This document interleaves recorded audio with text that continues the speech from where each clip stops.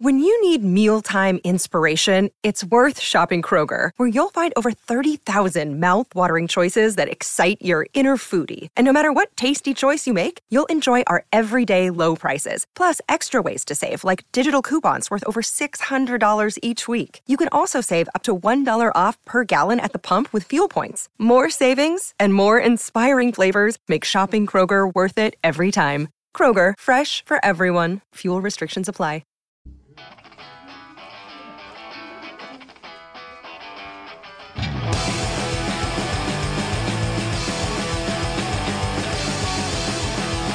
From Hollywood, California, Meltdown Comics and the Nerd Melt Theater, Harmontown is now in session.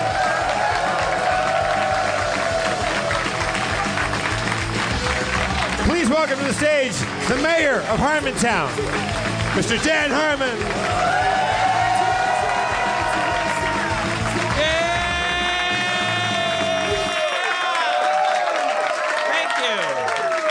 Thank you so much. Such kind people. You're such warm-hearted, supportive people. You put a lot of faith in me.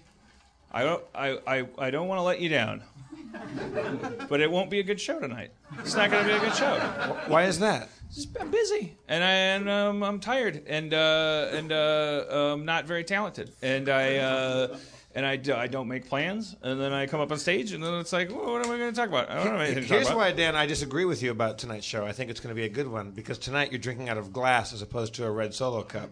And I think that automatically steps up the class factor. I think I wrote one thing in my my notepad. See, I knew it. Let's see. Oh, there is a surprise later tonight. Gonna take his dick out.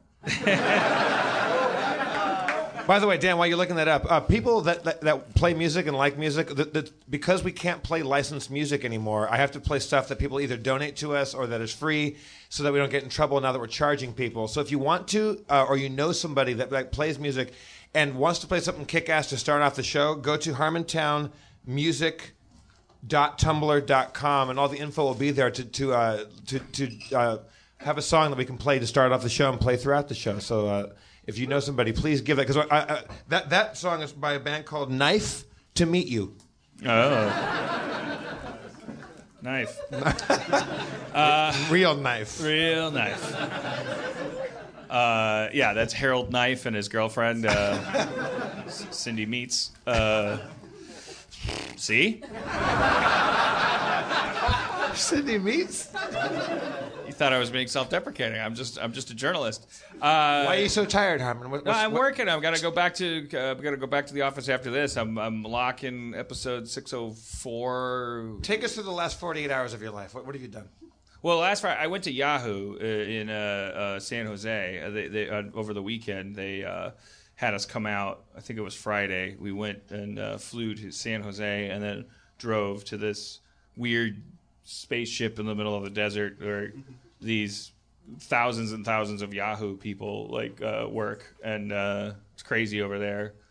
And they had, there was just like sort of like a drop into they have like a fireside chat every Friday where the CEO, Marissa Mayer, conducts this whole thing, and you can Reddit style, you can type in I think anonymous questions, and they get upvoted or downvoted. It's sort of like a closed circuit Reddit for AMA that she does every week. So if you have a beef with your paycheck or something, you can what the fuck's with my paycheck? And if everyone's like, yeah, what the fuck's up with the paycheck? And she'll be like, oh, what the fuck's up with the paycheck? Okay, so here's the thing.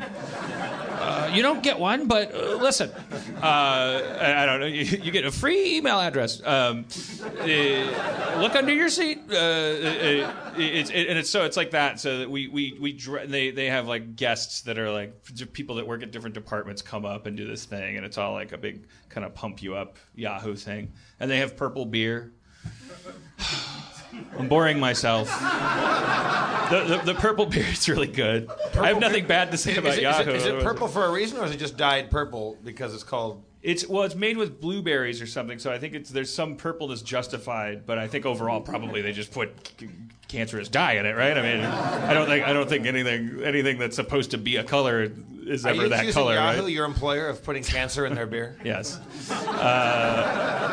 I'm just saying, like, when things are orange because you feel like they should be orange, they're not usually orange. Like cheddar usually, cheese. Yeah, like we rarely see things the way. Somebody told me that air conditioning in the air conditioning industry, like, there's a worldwide conspiracy to make the 69 degrees in your car either warmer or colder than real 69 degrees because human beings have a certain temperature that they think is 69 degrees and it doesn't match what's real 69 degrees. Somebody told me that when we were doing the AC repair things in Community. Anyways, our movie was just broke on Netflix, and you can tell because yes, please, Netflix is here. I mean, is that why you're drinking out of a glass? Yes. Well, you can tell from the volume of tweets of people saying, "I just watched the Harmontown documentary." It kind of really shot up. I don't think Netflix is. I think they've got a real sizable lemonade stand going over there. I think they might be flixing some nets. I think they might have some viewership, that Netflix. Is Sydney Meats there? Sydney Meats. All right. So, are you almost through the woods with a Community? Are you almost through with the writing? Yeah. But why don't you play the family song? Family song. So I'll get my own in here. From the day I went to you, I knew it was true. And I saw your eyes, and you knew what you saw was true. You, family, you are what we need. Beep, beep, toot, toot. Put your mom in the buddy in the chute. Fuck you, mama. Family, beep, beep, toot, toot. Put your mama in the bucket in the chute. Family is where you are. Beep, beep, toot, toot. Put your mama in the bucket and your daddy in the chute. Wait. Was MC John about to come out? Was MC John about to... Seemed like it. You got to start over, though. But here's the thing with that song, though. It starts right on the nugget, and then I start a measure in. I don't know, do you call it a measure? Or a bar, yeah. A bar. Yeah. And then I can tell from the music that I'm a bar off, you know what I mean? Because I'm, like, doing my setups. It goes like 1, 2, 3, 4. It starts right on the one. So that's a toughie. Whoever wrote that song, you failed. Let it go 4 or 8 bars before you jump in. Really? So go like like just hype it up for a bit. Okay, so it's like you start it. Okay, let's try it out. Okay. Yeah. All right. Here we go. Are you ready? Check it out. Oh, sorry. I start there. Yeah. Okay, try. I thought 4 would be like 2 more. You could do 4 or 8. Like it's. So as long as it's 2, is a factor of 2, I'm okay. I mean, you want to start at the end of a measure, right? Like. Okay, because it just seems. Okay, let's try it. Let me try it. Okay, you ready? Here we go. 8. 1, 2, 3, 4, 5, 6. When the morning sun comes up, I go to school. See, you hear that? No, did you hear it? Like it did like a resolve-y thing. No, you were right in it. No, but it was. I said go to school, and it was like burr, burr, burr, burr, burr. Like it was like you're done. Like you're done with that thought. Then let it go through. Let it turn it all the way around there. Then. 4? Okay, let's hear it. For 4? All right.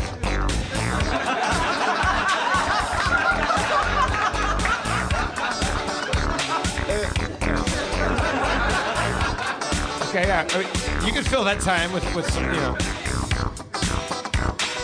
When I go to school, I like to learn.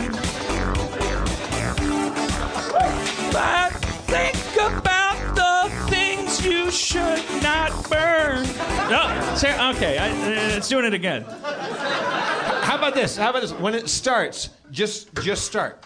Just like even if you have to. All right, let's try that, but I'm not always going to be able to do that. Well, I mean, but, even if Let's it's just see if that works. even if though. it's bullshit, just like even like I don't remember that. All right, like just like jump into But that. I'm never part. going to. Okay. So go ahead, try it. The question: Do you want a topic or you want to freestyle? This is about joy. This is about joy. This song makes me happy. Okay. I just sing from my heart. Kevin MacLeod, if you're out there, come to Harmontown and visit the show because he's really become a celebrity. Yeah. I think your we all song. agree that this is the greatest song of all time. Okay. All right.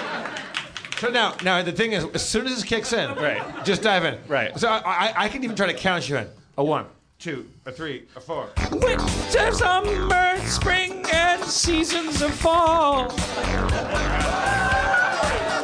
I can go a whole year without loving at all. Spiders inside of me, leprechauns on the right of me, scary things all around. Running through the cemetery, oh boy, it's very scary. I've got to get you ground round. It's a restaurant in the Midwest. Family, you pay what you weigh. Ground round, pay what you weigh. It's a mean thing to do to a fat kid today. Commentary on ground round. Threw me off meter.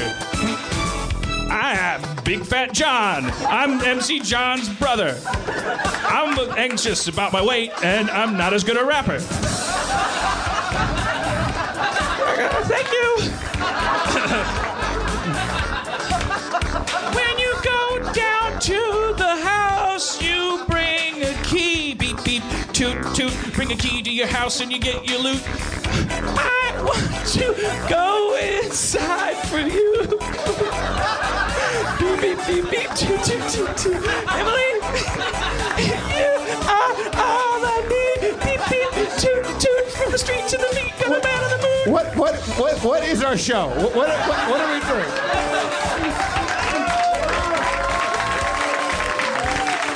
Okay, you're right.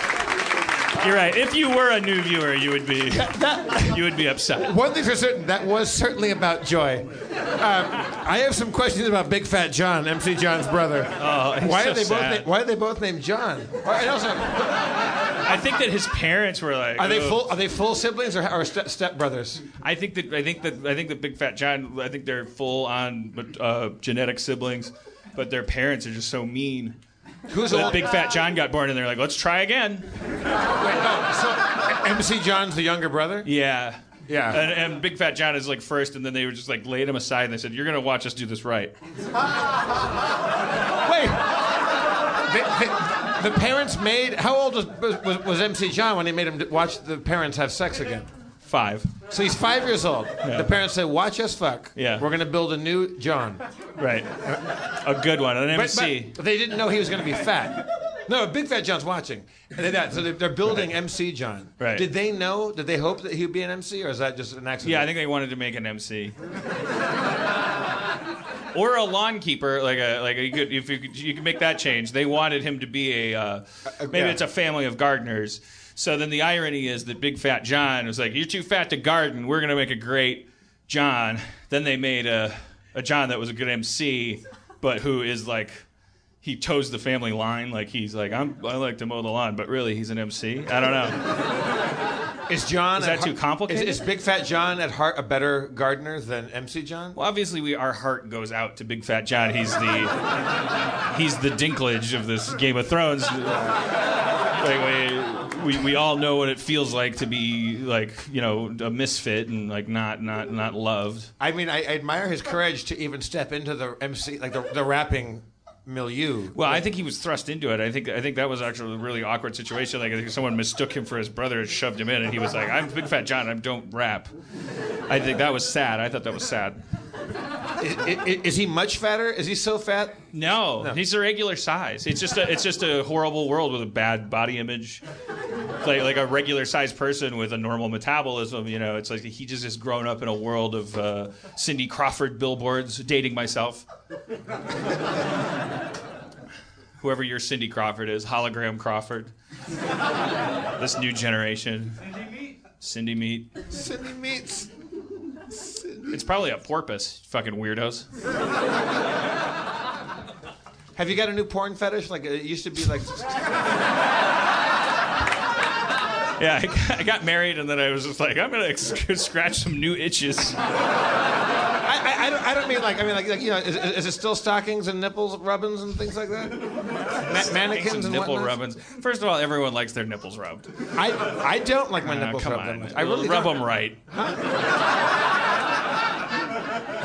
Why don't you come over and rub my nipples? I don't want to rub your nipples. One time I was wearing some socks that were like sheer, like sock, and I showed you them, and you touched them, and you're like, "Whoa!" Because like you're like, what am I doing? This is my thing. I like to rub stockings. Oh, you were wearing socks that were like kind of nylon-y. Yeah, and you were like, "Whoa, what the hell?" Yeah, that's a tricky one. I get mad when I like there's like people wear things that I'm like, oh, that's my fetish, but it's like, but you're not my wife, and also like, you work at a bank. So what's the look? What's the what? What's the look? What's the outfit? You said I don't know. It could be anything. What do you mean? What's the look? You said like you see something. No, I'm saying like I see like a little bit of like leg with like any kind of like nylon on it. I'm not saying like I see a outfit. I'm saying like the fetish is for... It's simply legs and nylons. Yeah. You okay? I feel like we've been over it, and I feel like we're not making progress by me talking about this. I feel like a sideshow freak. I feel like we're near a breakthrough right now. No. It's just a thing. Everybody's got buttons, right? You guys have buttons? Little sexual buttons? Yeah. You know who I envy?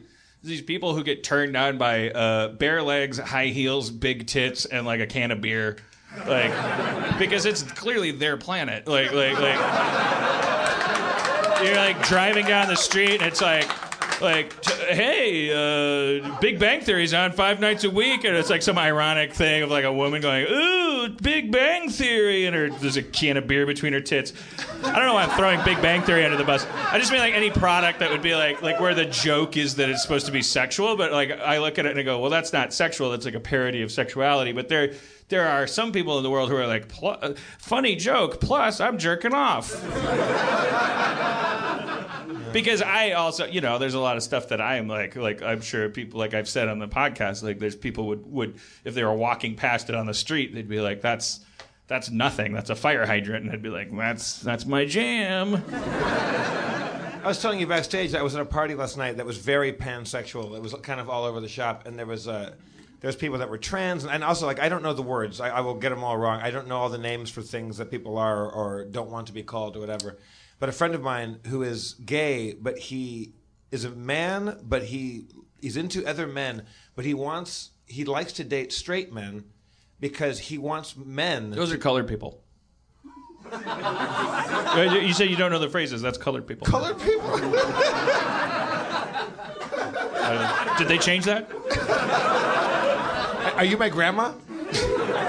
My grandma would look at the window. She was the nicest lady in the world, but she'd look at the window. Oh, colored people. My grandparents too, but they were taught that was their African American, and we always do that. Like in the 90s, like the African American thing was trotted out. It was never retracted, but like I think there might be for all I know it's now. I haven't even checked in on this, and how would you? Remember when Kramer was apologizing for his little meltdown on Letterman, and he called black people Afro-Americans, like, and it was like this really weird, striking thing. I mean, like colored people was introduced. It was supposed to be like supposed to be a healthy thing. The National Association for whatever the blah blah blah colored people has colored people right in their name. Advancement. I know what it is. I mean, it was a fine thing, and then we're like, oh, grandma, but she's like saying it. She's trying to do it right. She's like, oh, there's a colored gentleman. Well, I remember, yeah, it's funny. Our grandma's generation. So my friend says he was like, I want men to treat me like a lady, but he's not a woman. He's a guy, but he likes straight men. I'm like, wait, so what? He goes, your last boyfriend was a straight guy? He goes, yeah. He goes, my last boyfriend was straight. And I go, did you guys fuck? He goes, yeah, all the time. And I was like, wait, how does that work? And he goes, ain't no fag gonna fuck me like that. I'm like, that's fucking fascinating. And so he prefers straight dick to gay dick, but it seems like it's pretty gay dick too. A lot of us say, as with the, it's like that. I think that's the Heisenberg principle. Like, if you can observe a straight dick in a gay butt or mouth, the moment you have observed it as straight, it becomes gay. But that's straight talk. That's heteronormative psychology. He should know better. He's the expert when he's being fucked by a straight guy and when he's being fucked by a gay guy. The customer's always right, man. It's up to him what he wants to call his customers. Yeah, but I mean, yeah, I that's the thing. Like, what was I gonna say? Probably something inflammatory and dated and clumsy. Were you still talking about colored people? No, I wasn't gonna talk about colored people. Colored people, they're on their own. The world's become too complicated. Colored people, you're on your own.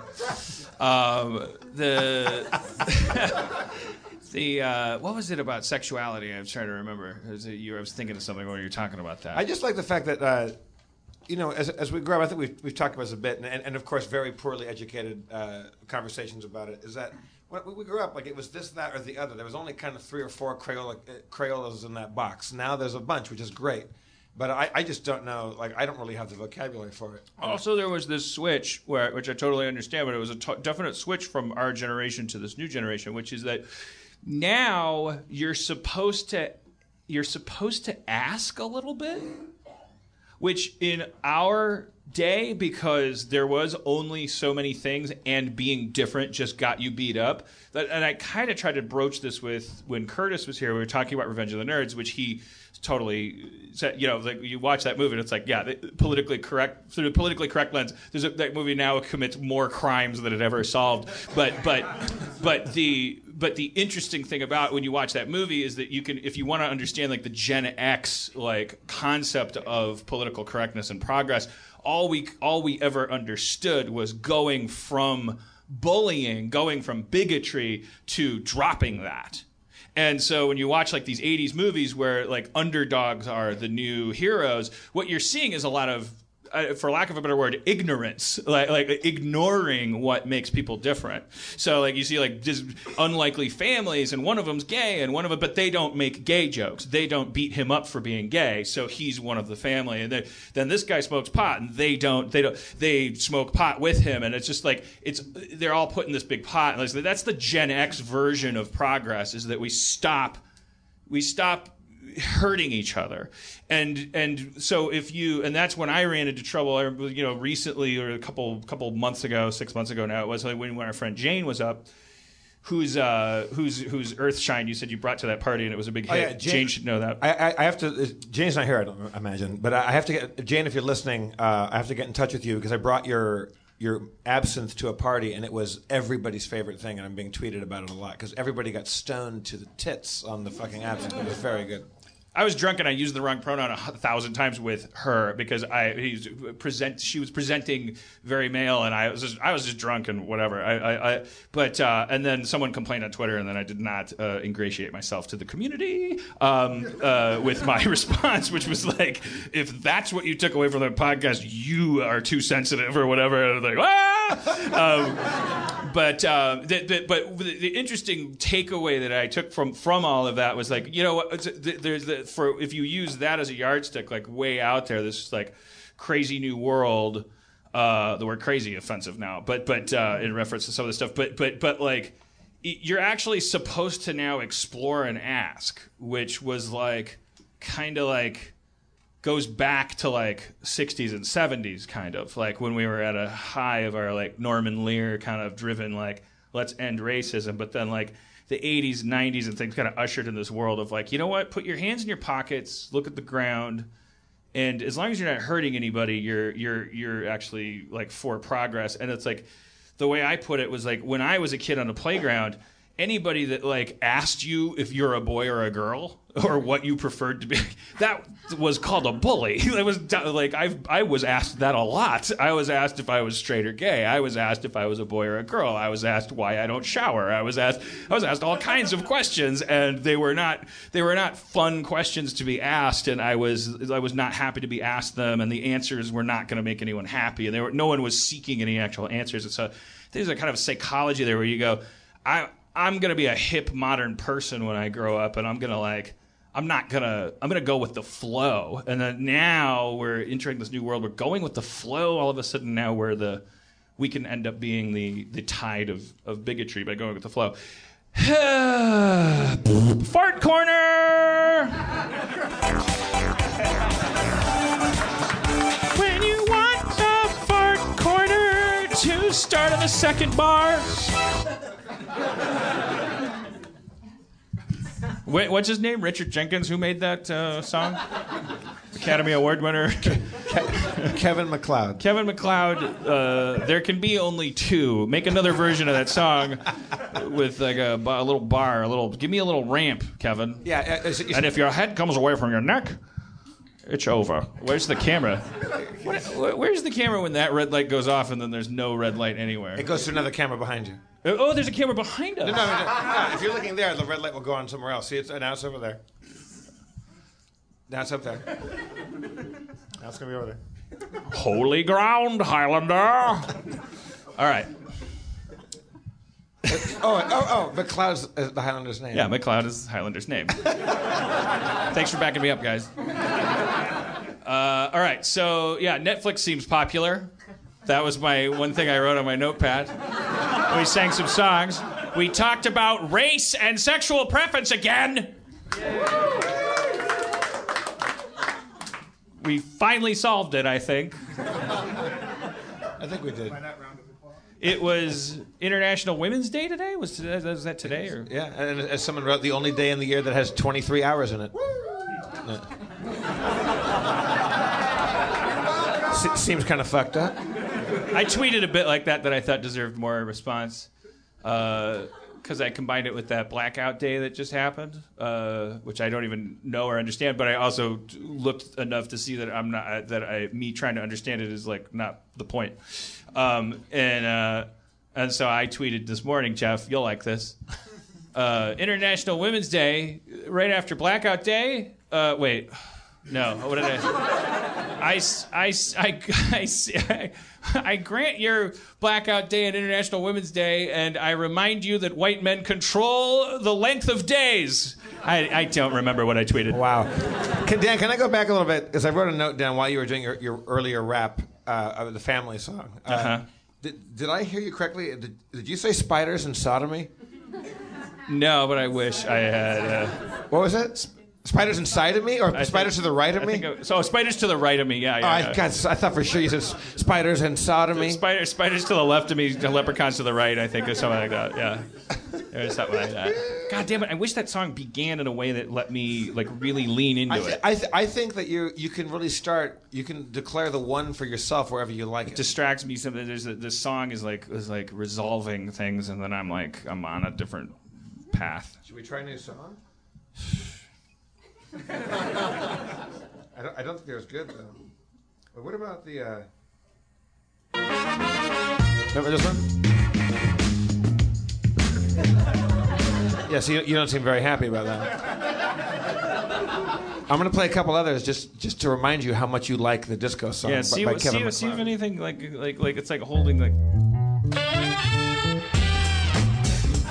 It's like eating liver.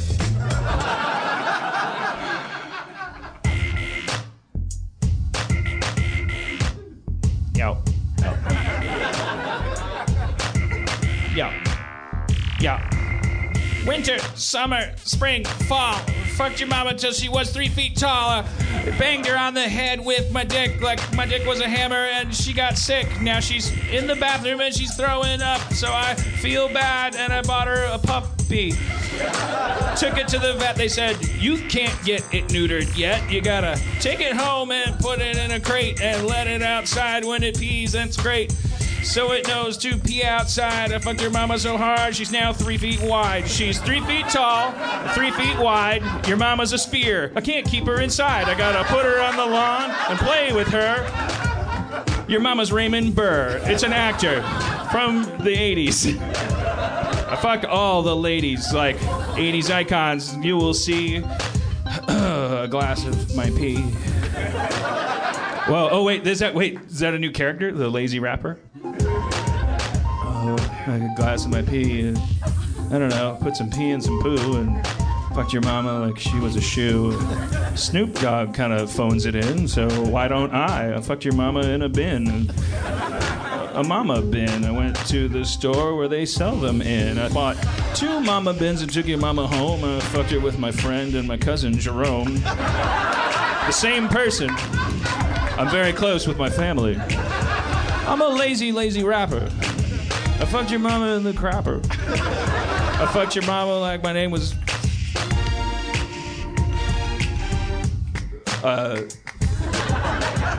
This is a lazy rapper.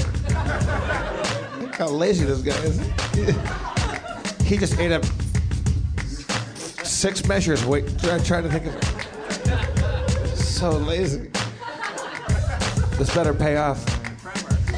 You can't rhyme crapper with crapper, but where's that guy going? I'm not working the crowd, I'm just fucking your mama because the bitch is too loud.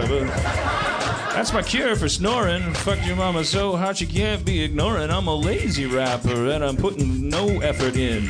Fucked your mama in a bin. All right. He's a lazy rapper. Thanks, guys. Thanks. I feel like the only difference between lazy rapper and your normal rapping is that it's just less loud.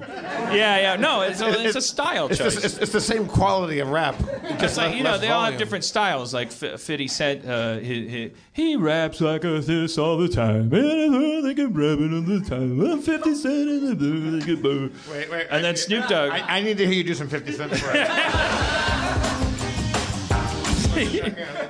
Well, it's got to be kind of a, yeah.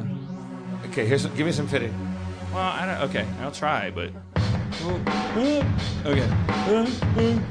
Yo, I'm 50 Cent and I'm here to say I cost 50 cents every day. And I fucked your mama here and there. But he's faster. I mean, what am I doing? But I'm just saying he has a cadence. He has a style. And then Snoop Dogg's like, you know?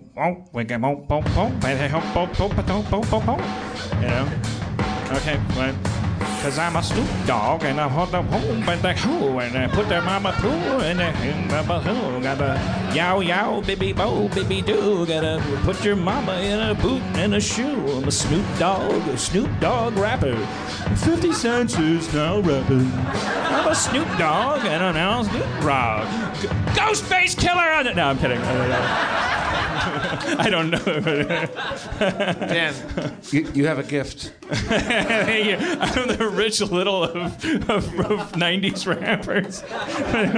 But except for 50 Cent, who'd probably shoot me for saying that.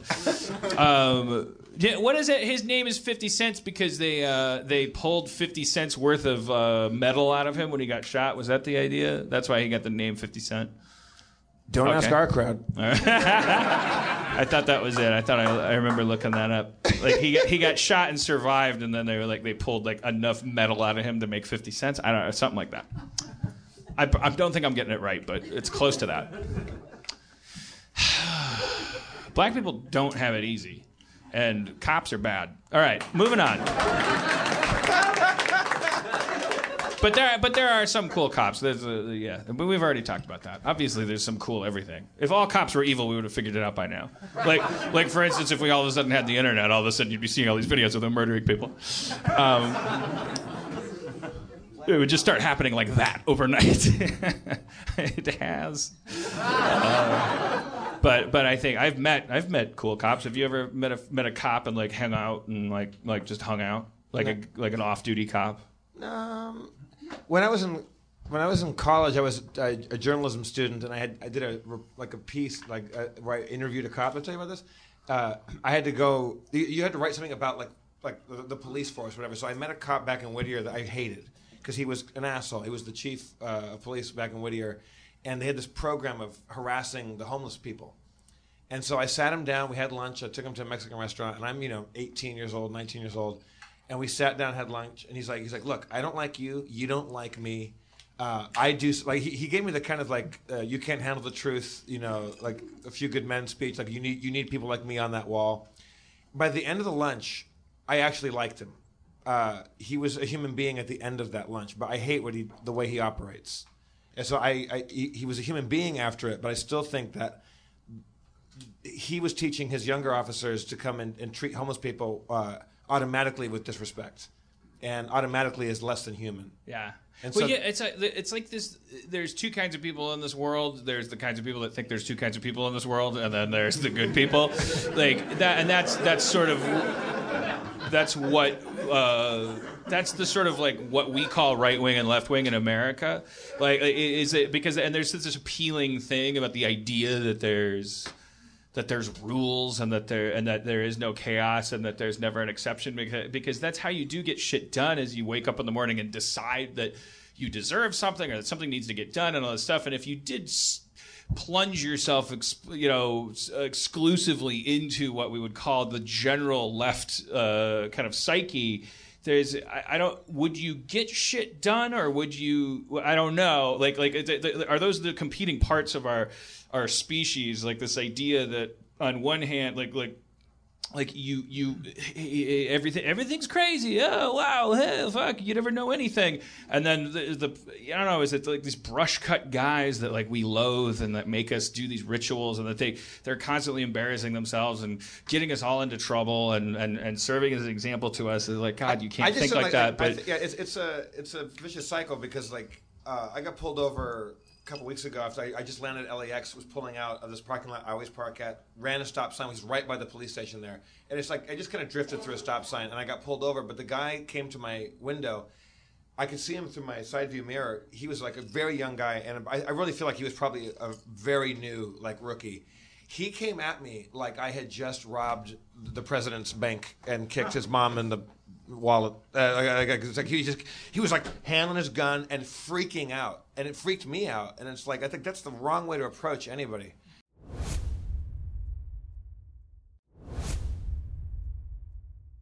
Why does the guy keep running out of here? Is he all right? Is it the same guy? Or yeah, okay. Twice he's gone. Well, we'll ask him when he gets back. I'm sure he'll enjoy that. Is he an old-timey reporter that has to keep going to a phone booth outside? Stop the presses! Harmon calls Yahoo ridiculous. So this cop kept, and so like, you know, I want to get home. He's dropping his pen. He's super nervous. All right, what's going on? What is your deal, sir? What's your name? Nate. What are you okay? Is everything good? Yeah, I'm really thirsty. Because you just returned with an A&W. Jesus, sorry.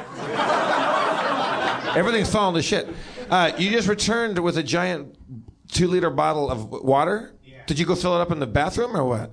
No, well, just the water thing. The sink. The sink, yeah.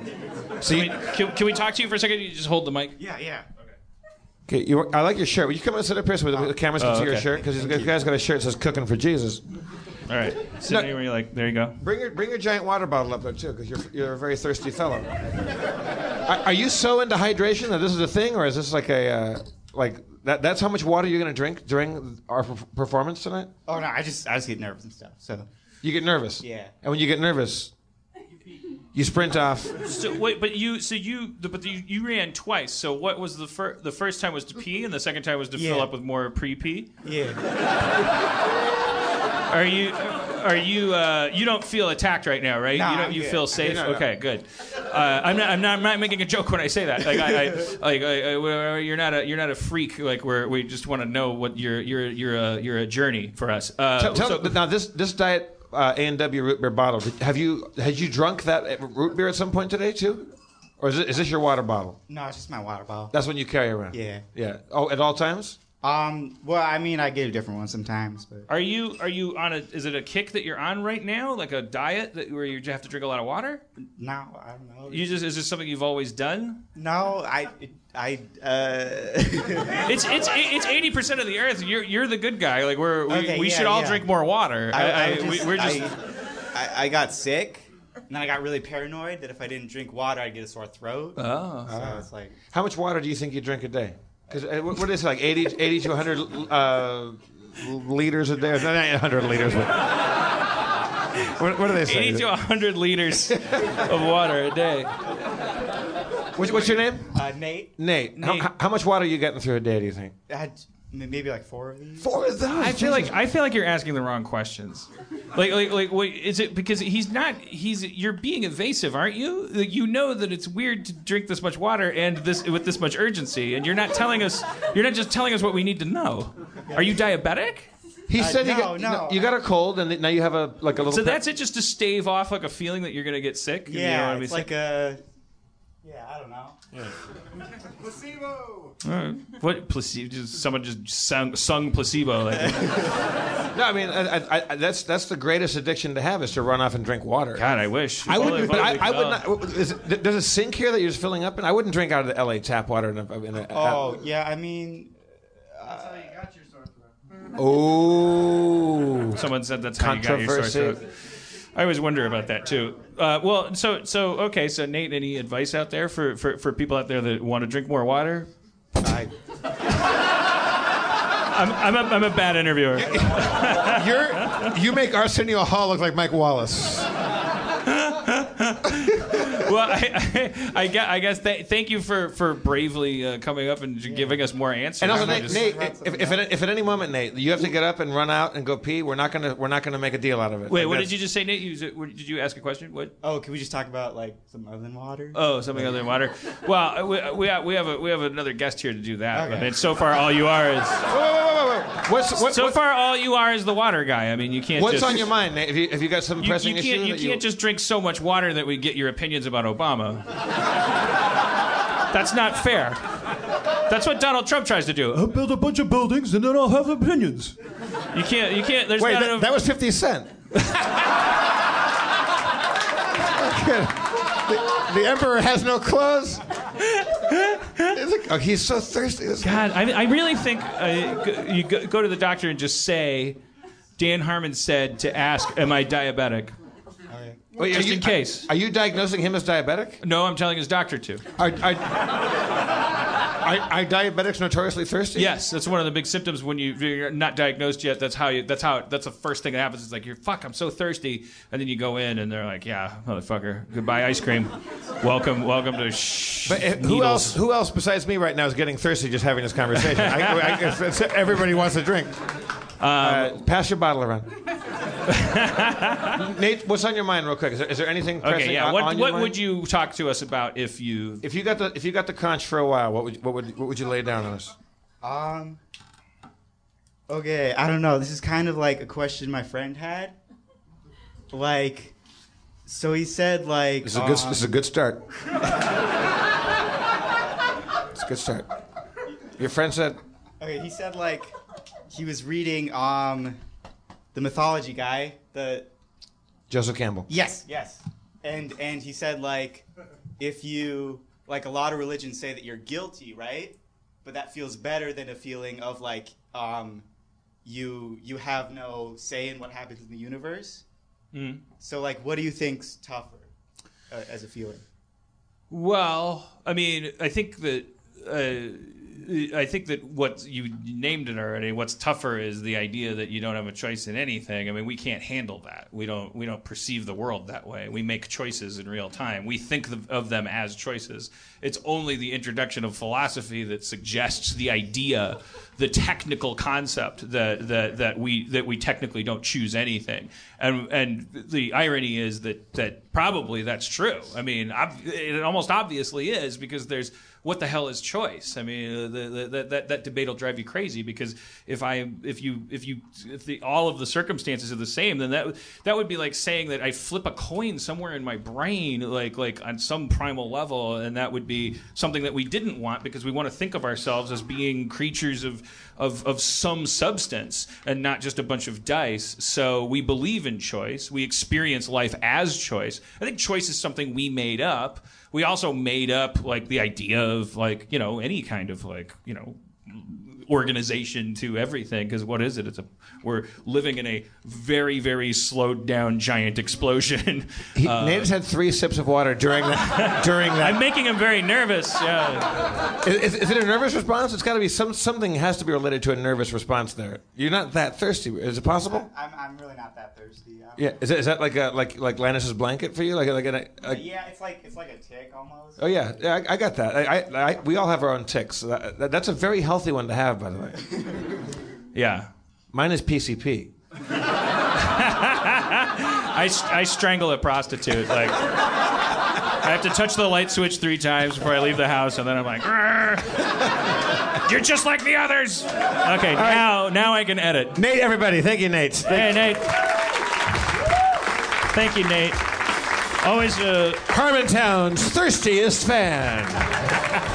I always appreciate it when people come up here and they subject themselves to the scrutiny of the spotlight. We were just worried because you darted out here like something. Oh, I was trying to make it like not awkward, you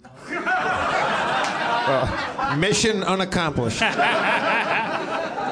All right. From now on, Nate, just walk at any pace you like. You can sprint out, you can jog out, you can walk out, you can crawl out. We're not going to make it. We're not going to make a deal out of it. I mean, look at Anatoly next to you. This fucking guy. Don't move. I'm taking a picture of this. This is like the height of balls. Is that Garcia Lorca on your shirt? Who is that? It's Anton Chekhov. Anton Chekhov. Yeah. All right. He had the greatest death of all time. How'd he die? As far as I know, do you know the circumstances of his death, Anatoly? No. As far as I read that he was quite an old man. Like I think it's in his 80s or so, and he was on his plantation or whatever, like his estate, and he and his old wife, who he'd been with forever, they had a family over, and he would walk out in the garden, and he would just improvise stories for his grandchildren, and they would go like, "Grandpa, just, the lamppost," and he would just improvise a story for them. So all the family goes away. He comes back in. The family goes home. It's just he and his old wife, and she says, "Let's have champagne, some strawberries or something." And he goes, "I haven't had champagne in a very long time. I think I'll rest." And so she goes off to get the champagne. When she comes back, he's laying on the couch dead with a smile on his face. And she sits down next to him and drinks the champagne and has the strawberries. And just like, she's like, "Fuck it, that's a great death." And then at his funeral, I guess all these Russians turned out to go to his funeral. And I might have this wrong. Somebody please fact check this. But I think it's Chekhov's death, where they all go, his coffin's on a train car, and they all march behind the train car in the cold rain or whatever, and it's a bunch of fancy pants society people that all want to go mourn Chekhov's death. They realize also it smells like crap because they're following the wrong train, and it's got oysters on it, and it's rotting fish, and they had followed for miles the wrong train, and they had to go all the way back the other direction to follow the right train back. And his friends of Chekhov said it's like he wrote his own funeral, because that's exactly what he would have written. But falling asleep while your wife is off to get champagne and her coming back and you have a smile on your face and she finishes the champagne is groovy. I like that. You know, you hold your breath though because you go like, well, okay. So I would come back and I would be like, no! And in between like shaking the corpse, I'd be like, why couldn't you have done it after calling me a cunt?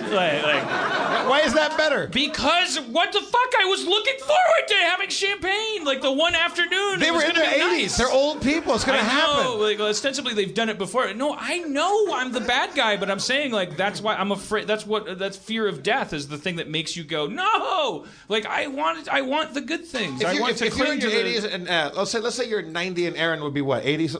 How much younger is she? Like 23. She's 23, right? That's right. I forgot she's a fetus right now. Yeah. And you're in your like old people, and if you peacefully passed away at 90 years old, and she came in with a bottle of Kettle One and sat down next to you, and you had a smile on your face. That's a pleasant way to go. I'm gonna cry thinking about that. That's so fucked up. You're 90 years old in the story. But it's just that would have been the first afternoon that I stopped working, and I would be like oh let's have some Kettle One, like I maybe once it gets boring, like maybe like a good death would be like, okay, let's go to Costco, and she's like, I'll go get the card, and then she comes back and I'm dead. And she'd be like, she'd look at my corpse and look at the card and be like, I can go to Albertsons because no bulk. Greg, and it's like, yeah, he nailed his death. We don't have to go to Costco. So Greg Proops' joke where there was a big furor when they found out that Jimi Hendrix had lied about being gay to get out of the Vietnam War, and Greg said, I lied about being gay last Wednesday to get out of going to Home Depot. All right, wait, can we? He graciously, like, I told him to come because there's never been a more overwhelming demand for somebody to come back, specifically for his performance in Shadowrun. Curtis Armstrong came back. Oh, shit!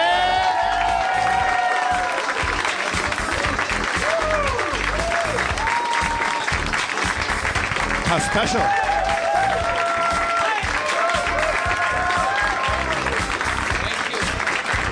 Thank you.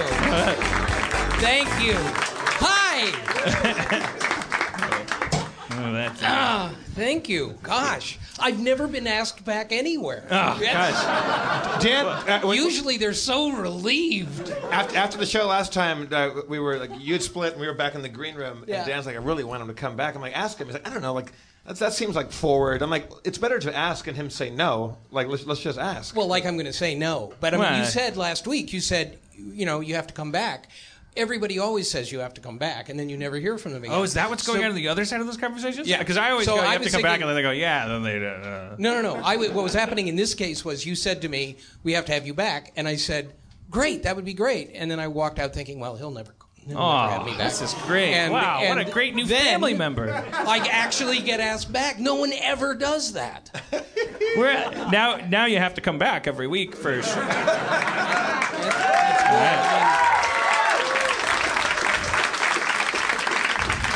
Which you'll do until this season of King of the Nerds gets picked up, and then I don't have to. Yeah, and then you'll be like, "Fuck you, nerds!" Fly away in your biplane. That's how I picture rich people. Yeah, you're just flying in a biplane. Yeah, not seeing that. We should let's also just let's bring out a tidal wave of friends. Let's bring out Spencer. Spencer Crittenden. Spencer, get your cheeks out here. He may have. Okay, Spencer's getting high in the back or something. He was back there somewhere. I saw. Well, he probably. But when we brought you up, he's probably like, I probably have about 10 minutes to do what needs to be done. And he grabbed his rubber hose if I know and his Spencer, needle. what time is it? It's 9:03. If I know Spencer, he's giving cut rate hand jobs out in the parking lot. I do it because I like to do it. That's the thing. That's the thing about hand jobs. I like giving them. But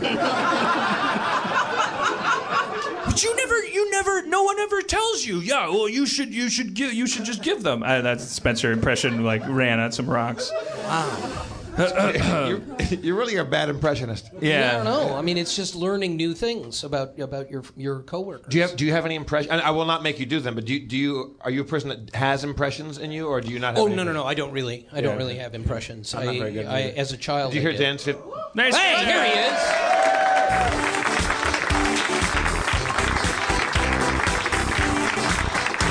Well, out in the parking lot, he's giving HJs. Looks like are you bringing those to flaunt? You've got water in every pocket. Oh, yeah. There's more than one guy that drinks an abnormal amount of water, Dan. Yeah. No, I'm sorry I came on and I cut you off. That was very rude of me. It's all right. I actually had started a water backstage, but I left it there because I was self-conscious after. Jesus, I don't want to be the anti-water guy. I figured you'd start in on me. I still think Curtis. I still think that guy is being dodgy. It's cool, man. I'm cool. He got up twice. This is what I don't understand. How thirsty can you be? Within 45 seconds, if my memory is correct, I was very close together. So one time was to pee, and one time was to get water. But water is part of his life. I don't know. I think the guy is shady and dishonest and a terrible person. I don't think so. He's cooking for Jesus. Obviously, I'm kidding. I just, we're concerned about our fans when they go running like that. So, all right. So, where did we leave off? Moonlighting. That's where we left off. My wife is not coming this week. She's not coming this week. So she doesn't get to ask me those really awkward questions that I had to follow up each time because I wasn't sure what she meant. Yeah. She is sick. I don't know how much more I'm supposed to say. I'm sorry. She's pooping a lot. She's puking. She's sounds like diabetes. She thought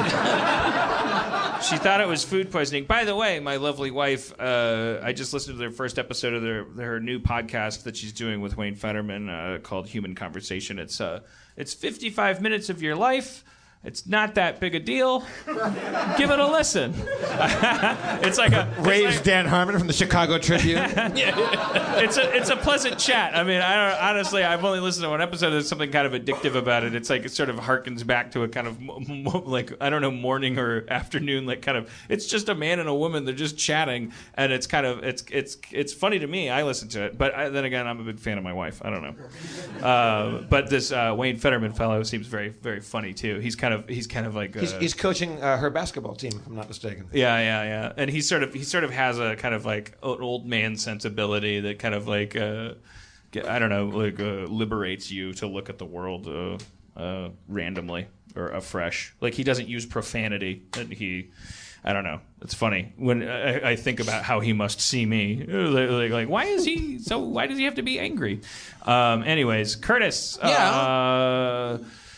I know. Where do you start, right? I mean, I feel like, you were sort of on a roll, and then I came out. And... No.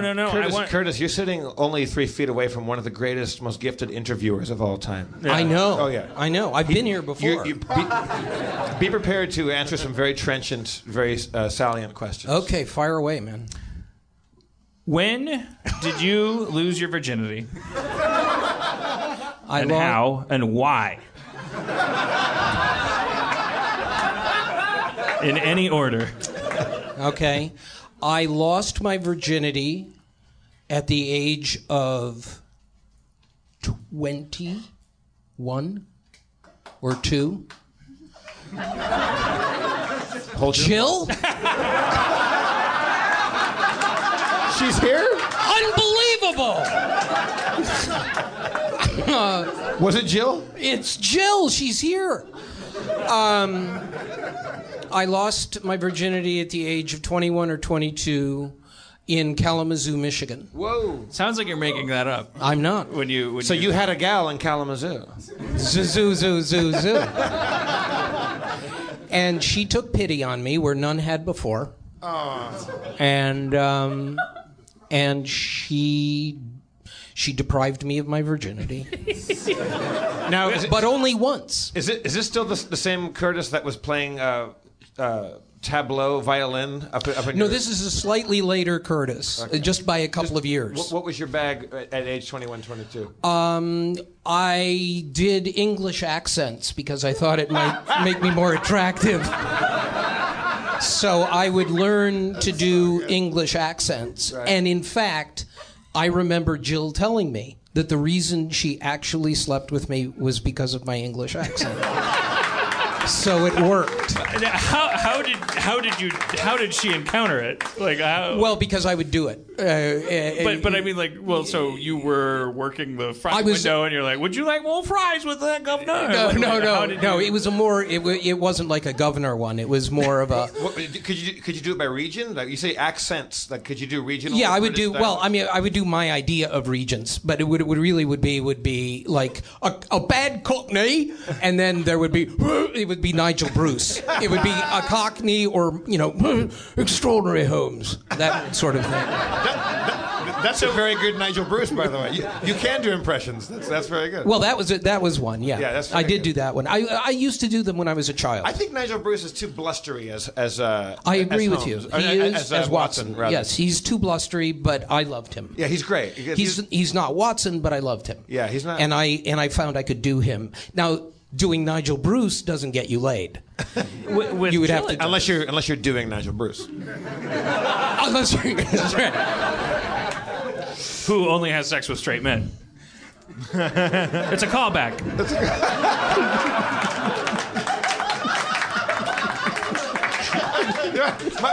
My favorite part of that thud of a joke was watching the lights and the camera trying to find where the comedy was.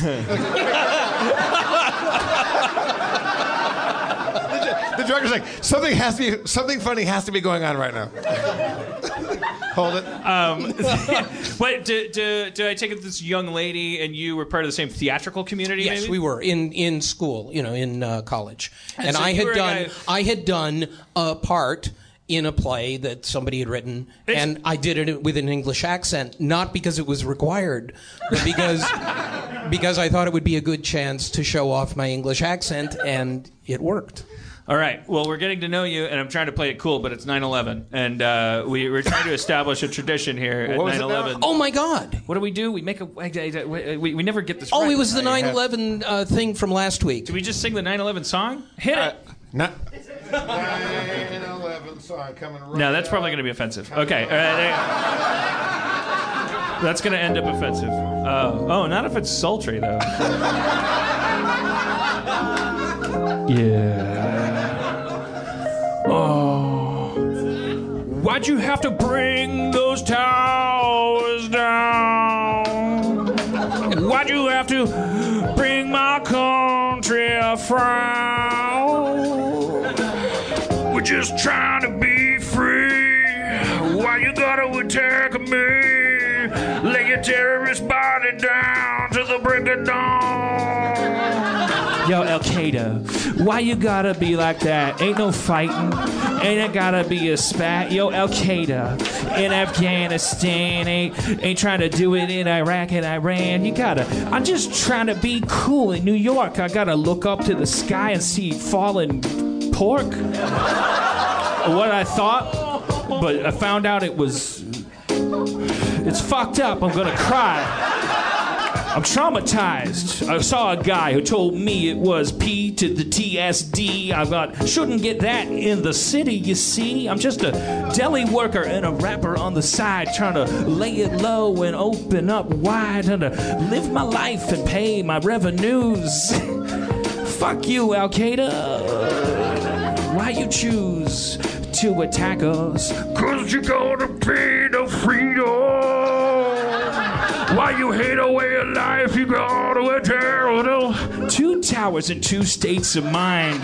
When you look beyond it, you'll find that everybody just wants to get down. Got a tower on the left and now it's down. Why the fuck you do that? Now everybody's changed and the language is changing like oh shit, I can't rap anymore. I'm all broken up because of 9/11. Okay. Jesus. Wow. The final casualty of 9/11 is your ability to rap.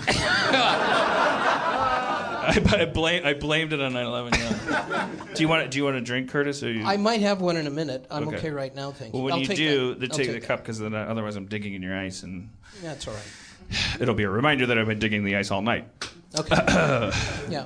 So Jill, where did it all go? Where did it go down with Jill? Where to go down with Jill? Where did it happen? In my room. At the You have an apartment, a dorm, or what? Dorm. Yeah. Dorm, yeah. Yeah. And it was just once. Yeah. Never again. One timer. No, that was it. I mean, since then, yes, but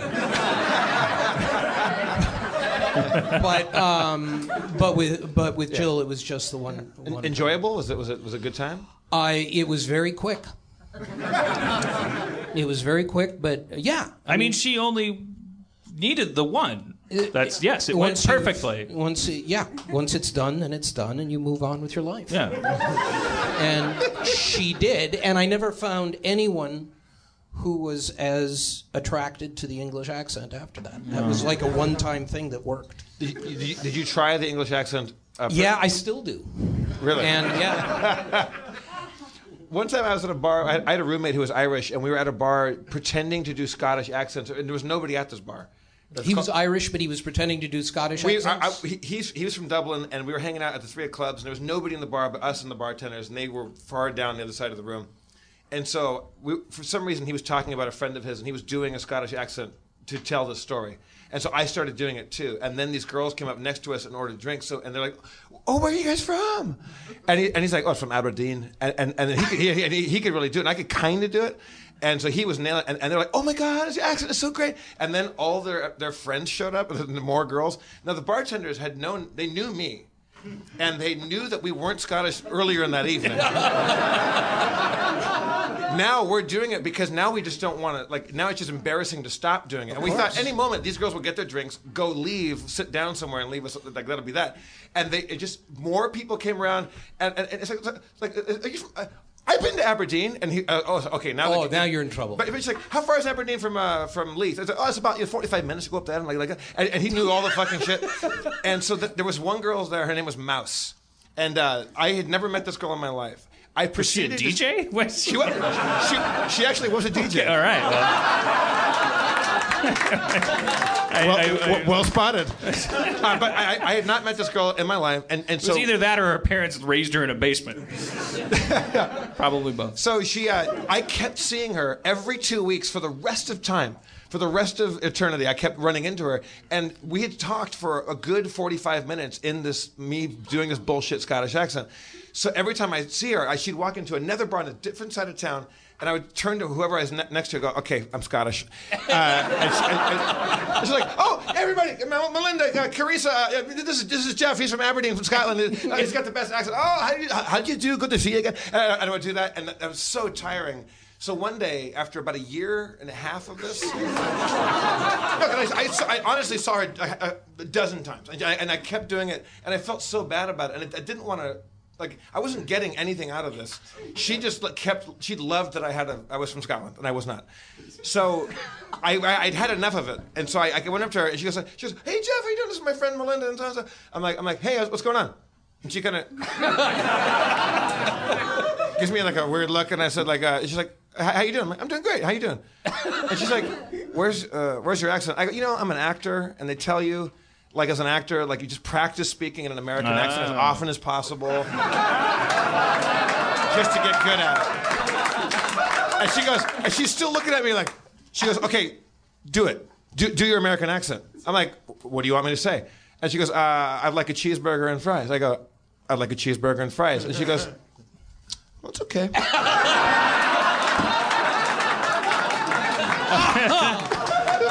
I was so right up to the 5 inches before the finish line. I was just that story was gonna be called "You're an Asshole." Yeah. Oh no, that certainly is the title of that story. Because on any given day, in any bar in LA, there's some fuckface who's lying to people for social profit. It never got me laid. It never earned me a penny. I profited none off of doing that. It was just I felt it was weirder to just say, oh, I was bullshitting you the whole time. I thought I'd never see her again. And then it turns out we went to the same 3 places all the time. It was such a weird culture shock. I could barely remember being back in Wisconsin where this never happened. I remember moving from Wisconsin to LA, and I remember going out and trying to just hang out because that's what I did in Milwaukee. You just went out and just drank and made friends.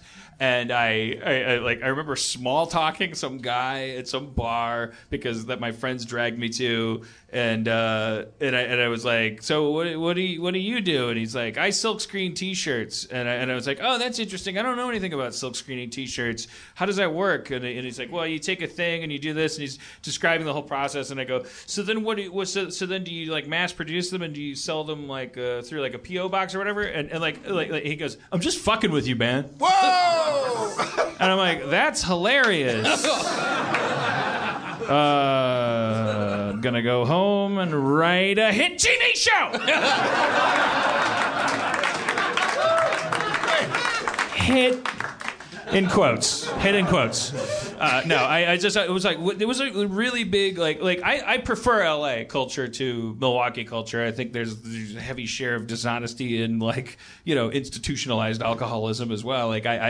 We weren't good people just because, but we didn't have a reason to fuck with people. That wasn't recreation. It was for assholes. You called those people assholes. If you caught somebody saying something to someone that wasn't true, that person was just an asshole. And in LA, it's but is he the coolest guy in the world? There's just more people, and we all came from all these different cities. And did I tell you the story about the guy that lied to me, and I caught him in a lie at the drawing room?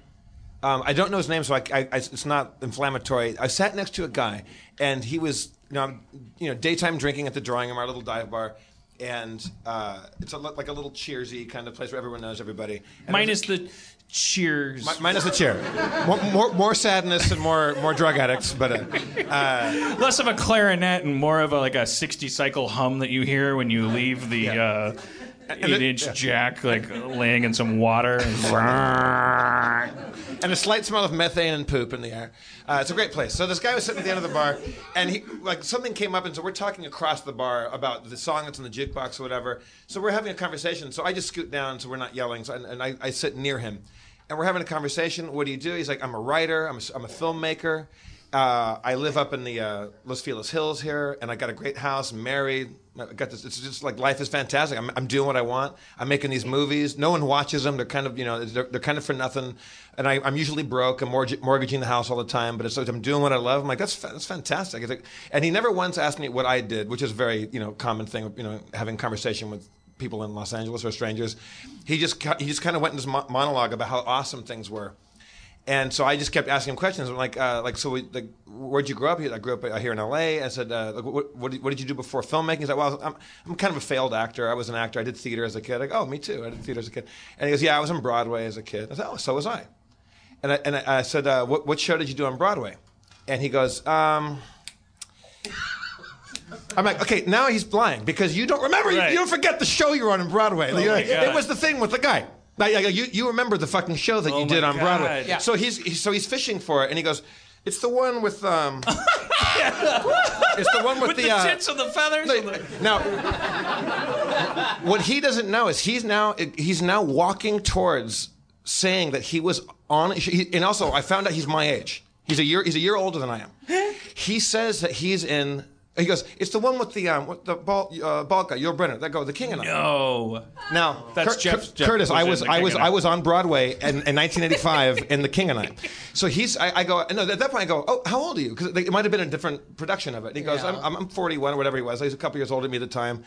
I'm like, okay. So you, how old were you have been at the time? He's like, I guess I would have been about 11, 12 years old. And now so then Yul Brynner was dead. At that point, because I was the last guy to play. I said, "What role did you play?" And he goes, "I played the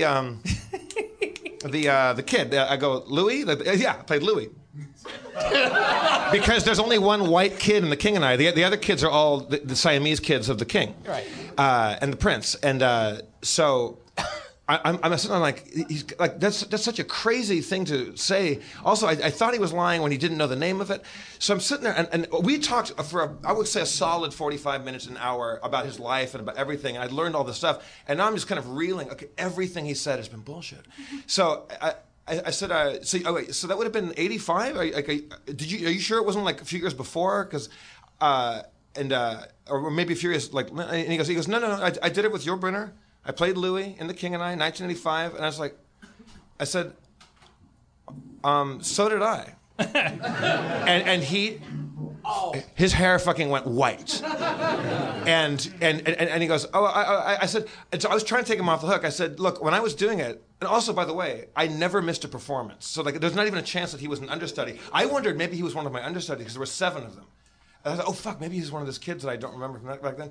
And I said, well, I did it too. And I said, maybe, did you just audition for it? Because they were constantly auditioning for it. And he just picked up his shit and walked out. That's one of the... And I turned to the bartender and I go, what the fuck was that? I said, he told the only lie I could catch him in. If he said he played the black kid in The Wiz, I couldn't have busted him on that. Yeah. Right. If he said he was Rum Tum Tugger, I couldn't have fucking got him. But he said the role and the day and the thing. He couldn't name the theater. It was just full of shit. And a lot of those people congregate in bars and do that. So I turned to the bartender and I go, did you fucking hear that? She goes, oh yeah, by the way, his wife hates his guts. He doesn't live at home. Like everything he said was absolute it's always the malarkey. Bartender, yeah. And pursuantly, since I've seen him, once in a while he's come back in and he'll see me and he'll walk right back out. Weren't we talking about that? There's an actual like we were. Nate, everybody. We're gonna get hydrated. Let's. I wasn't going to say anything. Let's use the transition to bring Demorge out here. Demorge Brown, everybody. Curtis hasn't met Demorge. Right. Okay. Oh. Oh yeah. Oh. Yeah. Music choice seems racist. It was your 9/11 song. Oh, No, I'm kidding. Can we edit together all the missed handshakes and high fives that I did over here? Did I miss one? No. Every time people come up, I give them one of these and they just go right on. But we would just. That happened last week. It did. It happens, Curtis. People just. I We hugged did this earlier. You hugged me. You know I why? didn't just do this. I hugged you. We but embraced. everyone else walks by like you're not even there. You know why? Why? Because you're a tender soul. Yeah, well. And Demorge lies with his eyes. And his body. And his body. I love the idea of Demorge as a bad person. Like that is a funny idea. Yeah, I'm fucking evil, man. He seems impenetrably decent. I see through all that subterfuge. I think there's a whole, like, you could make me laugh nonstop with just images of Demorge doing something really fucked up and cruel to somebody. It just seems ironic. Like, I saw Demorge at the grocery store and he was just like kicked this kid. I did it. But with that liar guy, like, this is a God damn it! I swear I was just talking about this with somebody probably on this podcast, but there was also like, this is a thing with alcoholism too.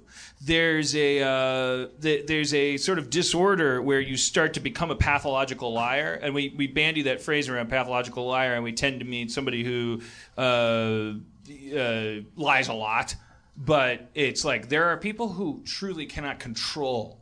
Like and can't, not just can't tell the truth, won't tell the truth. They won't, and they can't, and they lie and they lie and they lie. And I think there's some link with alcohol there, where like if your brain starts to fucking like, if you're like committed to sitting there and drinking, that's why you find like at those troughs, there's just these guys with a million stories, and they kind of, it starts to, there's some syndrome where you start to create your own memories and you stack them up, and then like you're drawing on those, and you don't know it's not the truth. Except that guy, I would be willing to bet in that moment when you said the reason his hair turned white is because he realized in that moment he was lying, not so much because he got caught, because he realized. Because he was like, yeah, oh shit, there's no way I'm telling the truth right now. I don't know. I think that he knew he was bullshitting me from front to back. He wasn't drunk. He didn't strike me as a career drinker. We always think about lies as being like this thing that you use, like a crowbar, because we have a conscience, and we tend not to lie to each other because we feel guilt about it. And so when we look at like sociopathic tendencies as being like, oh, that person's cheating, and they're using like a tool to open a thing, and they can get more shit done than we can. But there's a dark side to it where they can't control it. They can't just be normal. They can't feel, and they can't be beholden to this wonderful thing we all share, which is this river we go down, which is like, there's fucking truth. Get on it, motherfucker. Well, you know, there's something else which occurred to me, was he may have been lying to you. He may also have been lying to the bartender, because if she was really good looking, he would, of course, tell her that his wife doesn't love him and he doesn't live at home. Yeah, that I don't know. But that whole thing could have been a joke, a lie as well. She had said that, like, it wasn't that he had unburdened that on her. It's that she happens to either know the woman or she knows somebody else that knows the score there. So like it was like kind of, I think, semi-verifiable that wasn't the case. Yeah. But that's very likely. I think that he was creating a fantasy world that, right. and in that world, everything not only is great, but also has always been great and always has been different. And that has to be easy to do in that world, because if you're a person who's planted at a bar on a regular basis, to the left and to the right, you have people who kind of flit in and flit out. Yeah. And they're all looking for... And you can tell pieces of that story. You can lay the game with all, you know... Right. With That's all why those, you with go those to a chess bar. Like, that's why you don't just sit at home and drink. Like, you go to a bar, the idea is this chorus line of linear connectivity that you can choose. You can stare forward and drink, or you can bother to connect with one person and control it. And if that person says, I'm a trumpet player, and like, you start to feel like you're getting your life done, like you're a cooler person than sober people. Like, there's a camera behind the bar pointing at me. I'm getting to know the trumpet player. I'm expanding my horizons. But then there's, like, of course, like any biosphere, there's this fungus growing on that, which is like people who are just like, yeah, I'm a trumpet player. Like, they're not. They're just more alcohol than man. Weird. What if I became one of them? What if I was just like, what if I lost my whole life to that? What if I was just sitting there going like, all right, NBC, and then I'm a spider. You're a spider? Yeah, I'm a spider. I work for NBC and I'm a spider. Tell me more. Oh, I got 8 legs, and then the next person you talk to, you got the whole spiel about the 8 legs going on, and you think it's the truth. Let's not do that. Let's just drink at home like we should. Okay.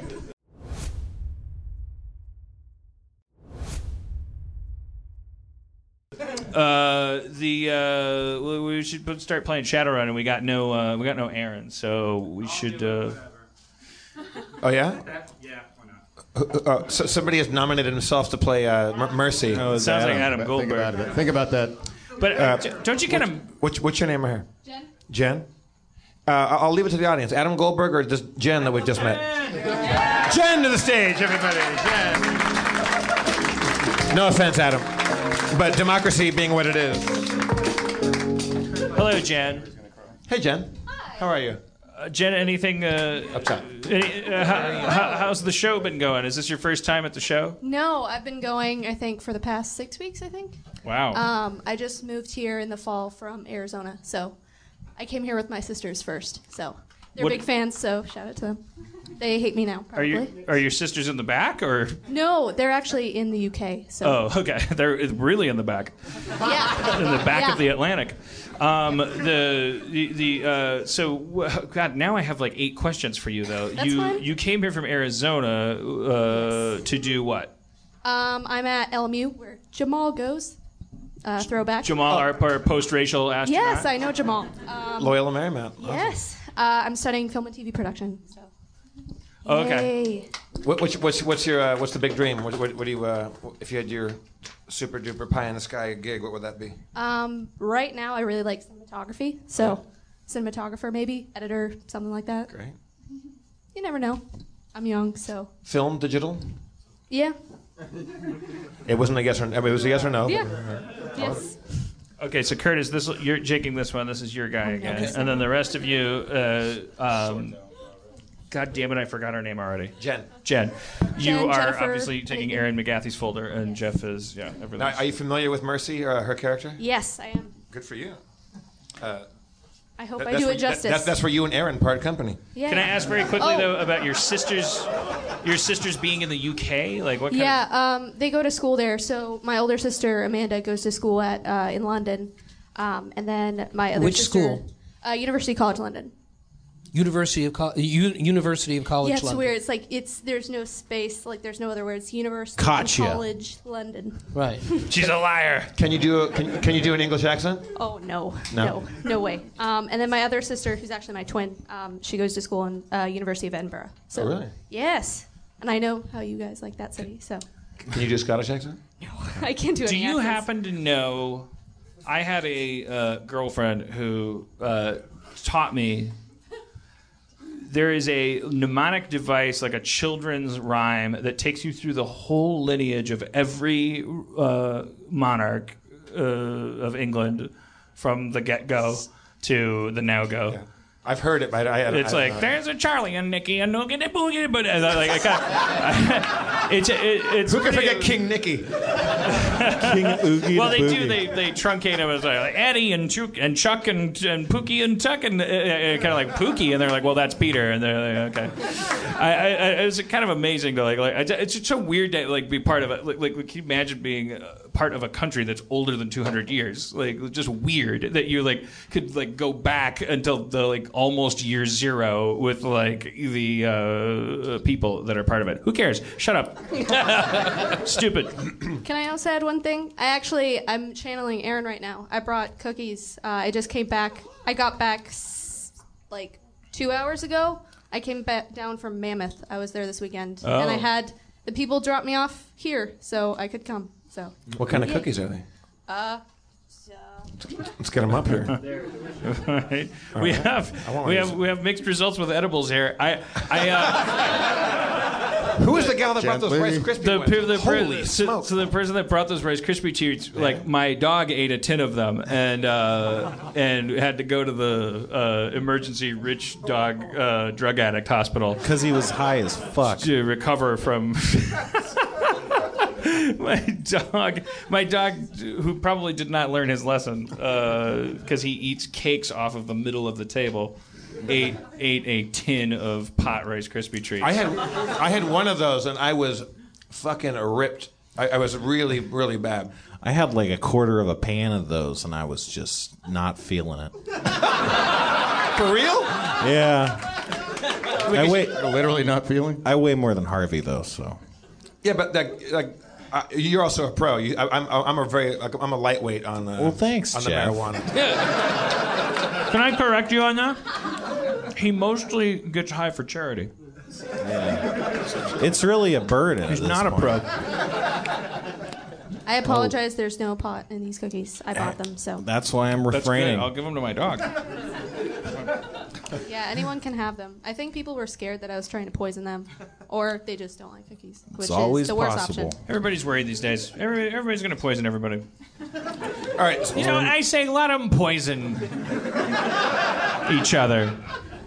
As long as it's not me.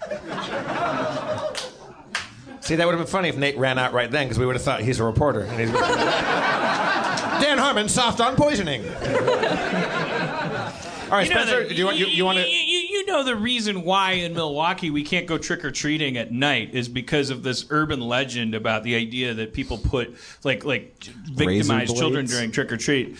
And it never happened. Like, the only instances... This is, like, a really impressive thing about our species and our country. Like, 250 million, 300 million people going for 50 years. Like, all this shit about, like, oh, those razor blade in your apple is a poison in your thing. Trick-or-treat has been going on every year. Kids don't get hurt. The only instances, I think, the only documented instances of kids getting poisoned or hurt by, like, tainted or maligned edibles during trick-or-treat...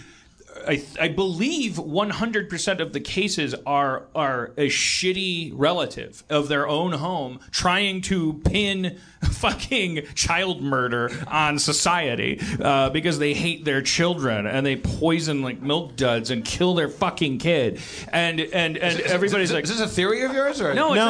There's like only one or two recorded instances when this actually occurred, and it's the parents did it to their own kids. I don't think there was any deaths though. It's always exaggerated, but the kids ended up living. Well, and my point stuff. being, like, if often, like, I don't know, it's like constantly you see shit, then you go like, ah, man, we're such a fucked up species. We're so fucked up. But then you always carry on this shit in your head with like, oh, a holiday where kids dress up as Pokemons and ask for candy. Man, how are you going to keep people from coming in those? How do you know they're not going to come all over the candy and put acid in it and then come in the acid and then stab them in the eye with a needle? And it's like the fucked up places where your brain goes. Remember when Duncan was on and we're being programmed? It's like he's at the mall and he sees a kid and he's like, should I want to fuck that kid? Like because we're all like oh, kids are fuckable and you should want to fuck kids and murder them and kidnap them. But it's like we don't largely do it. And I'm not saying anybody stop taking any precautions you've been taking, but it's like we don't do it. Isn't that uplifting? Like trick or treat every year. Fucking kids come to the door, open a bag, give me some candy. Nobody fucking does anything bad. Don't start. We're all right. We're all right people. We're fine. We're better than giraffes. Do you know how much cum would be on your candy if you trick or treated in a giraffe neighborhood? Elephants eat shit out of each other's ass. So they take their trunk and they go like, you didn't digest all the grass in that. I'm eating it. Chimpanzees take a frog and fuck the frog to death.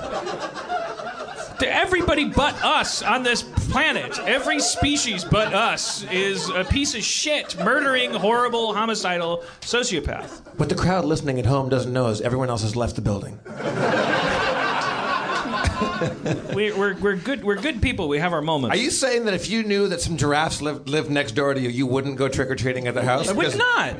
I wouldn't. I would not. You think giraffes would have that much malice aforethought that they would come all over your Snickers? Yes, I do. Is that what you're saying, Dan? Yes, I do. Or they would eat me. They would put some. If they're sentient giraffes.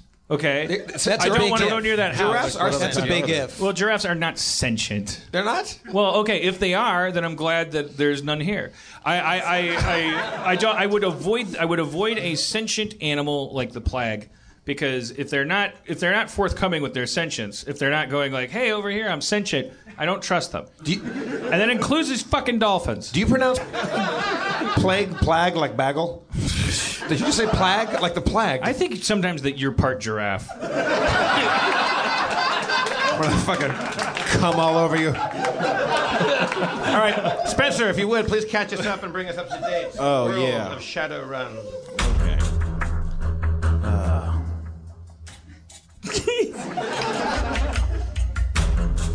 Last run on Shadow Time. Our heroes had not found Baldwin Brown, but were still en route to the neutral drop zone. There they met with Mr. Johnson, who was less than pleased by not having Baldwin Brown in his clutches. However, Dr. Friend eased him over with an agony spell on himself. And after some strict negotiations by, what's her name, Mercy O'Donnell, things were smoothed over. Until the cops showed up. It was time to bone out, and Eve used a flaming gorilla illusion spell to cover their escape while they boned out in the semi-truck with the Johnson. But without Baldwin, what would they do? What would they get paid from? Will they find him instead? All right, that's over.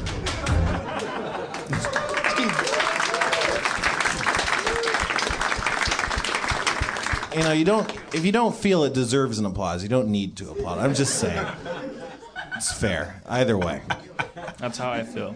You're in the Barrens. It's early morning. Let's say 3 or 4 in the morning. You're in a semi-truck full of BTLs with the Johnson. You think you've evaded the cops. You're on an empty road winding through fields of rubble towards a building said to be hiding Baldwin Brown.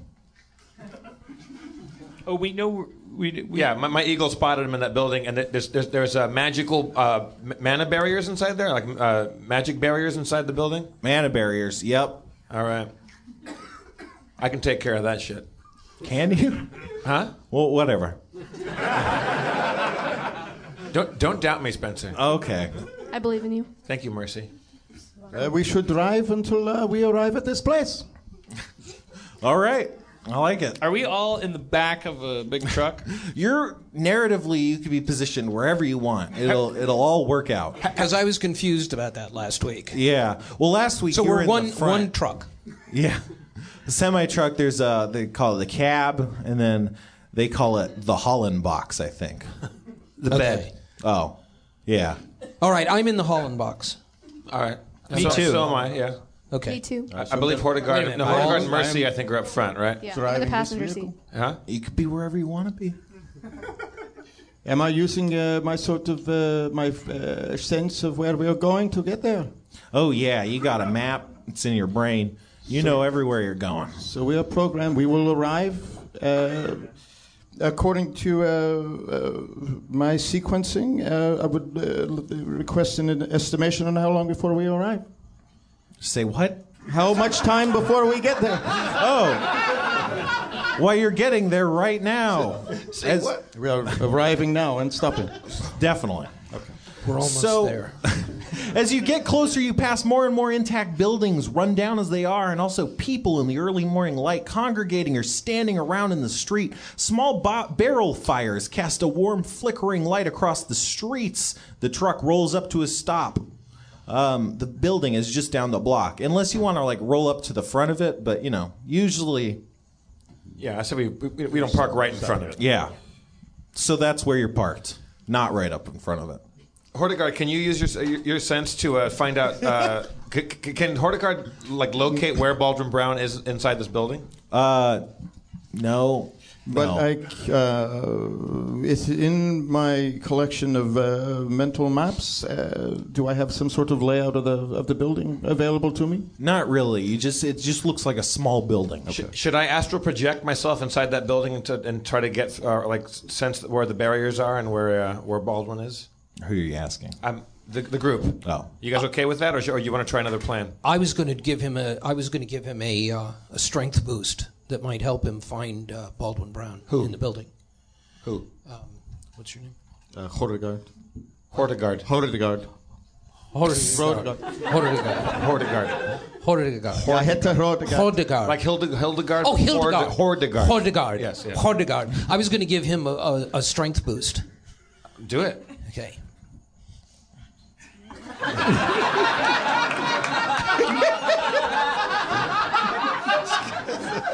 That's a really good doctor. And with that, his strength is boosted.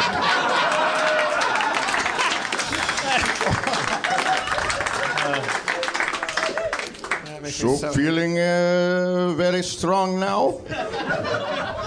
You're feeling 3 stronger. That's kind of a bad neighborhood. Somebody should stay with the goods.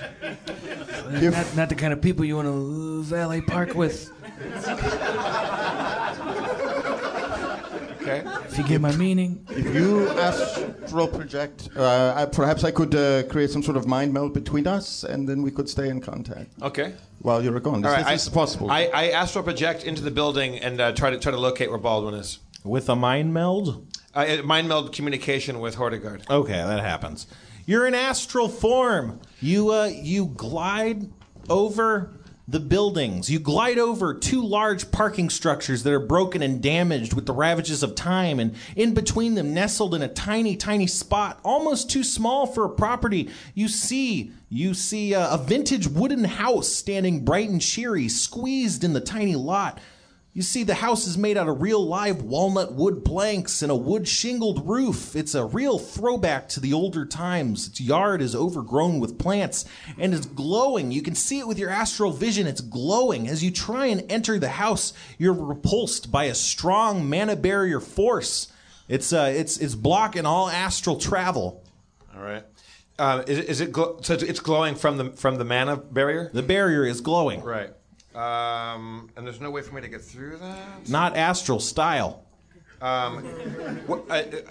Attacking barriers, can I take out, like, how do you attack? Can I attack those with my astral, with my war club? You can try, but it's a tough barrier. You can tell by looking at it. All right, well, I use my my combat focus weapon, my Comanche war club, and I try to attack the barrier.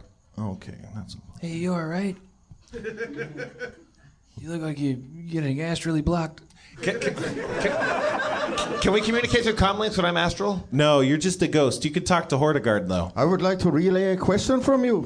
What is it? Are you all right? I'm so far so good. There's a barrier here. Should I try to smack it? I would smack, yes. Okay. Why would you not? I take my Comanche war club and harness my club's astral attack on it. Striking with the astral form of your club, it pings harmlessly off the barrier surface. This is some higher level magics. Ooh. Okay, I go back to the to the group. For the record, he says he is all right. Yes, I'm all right. Okay, so guys, there's a big mana barrier. It's magic that's beyond my capabilities. I don't know how to get through that. Oh, well, you know what they say. What do they say, Nightblade? Bigger the mana barrier, the lower the defense against conventional assault.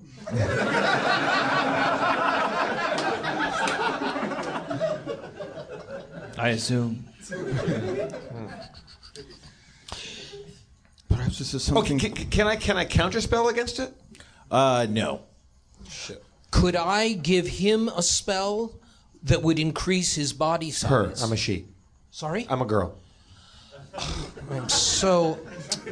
It's all right. My name is Eve. New World. I'm sorry. I didn't know that. You could, yeah. You have to ask. It's a callback. You know, Camera 2, camera 3, camera 1, camera 4.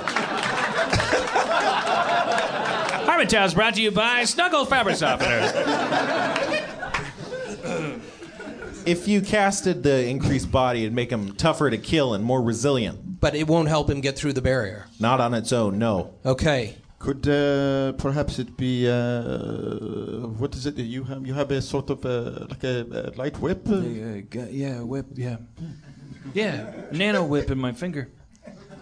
Yeah. Is it that sort of barrier? Is it sort of no, vulnerable to the whip? Okay.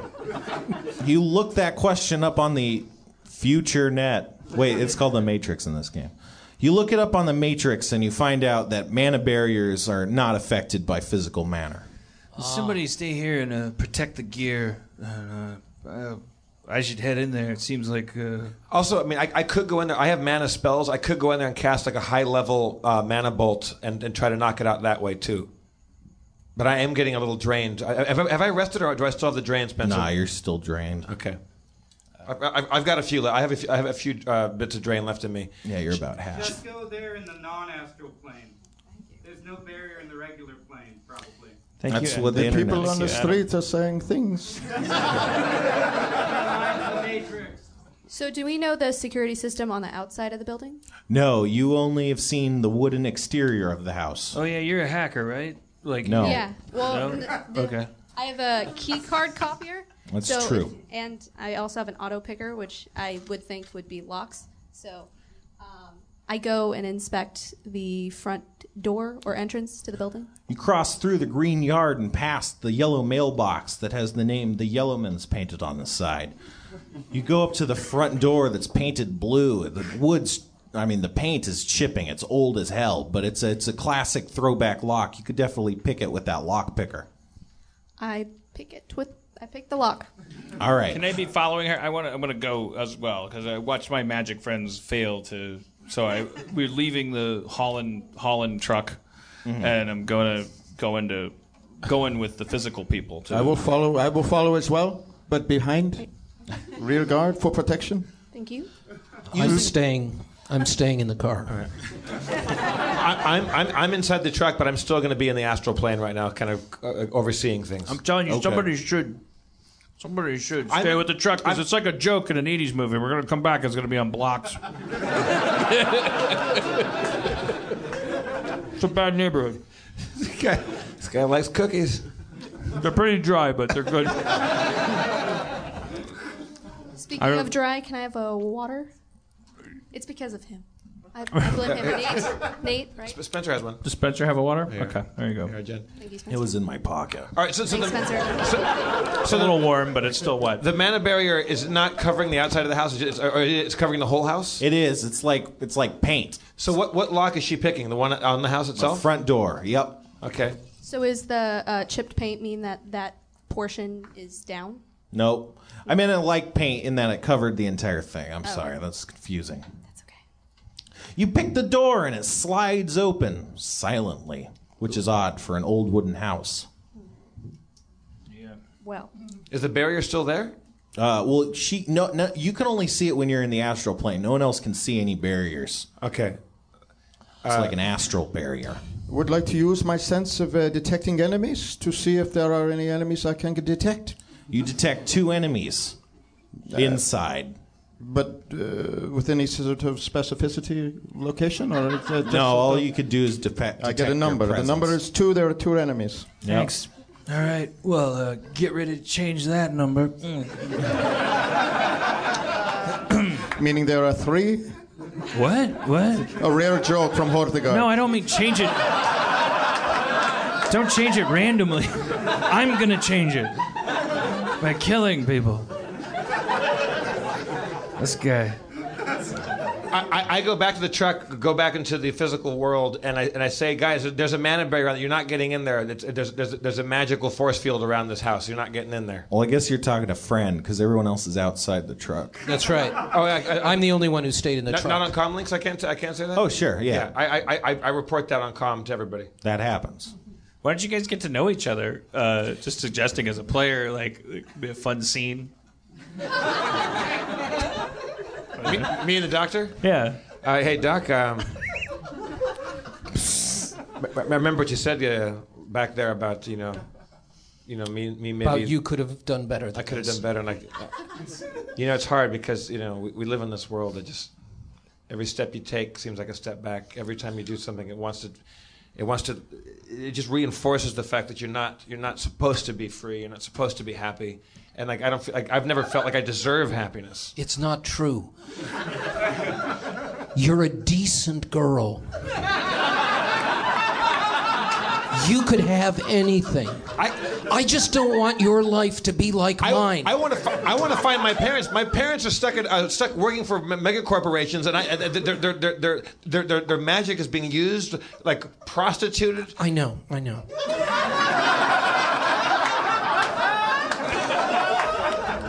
They didn't even know if I'm alive or dead, Doc. Look, I don't know if you know anything about me, but I used to be a very well-respected doctor.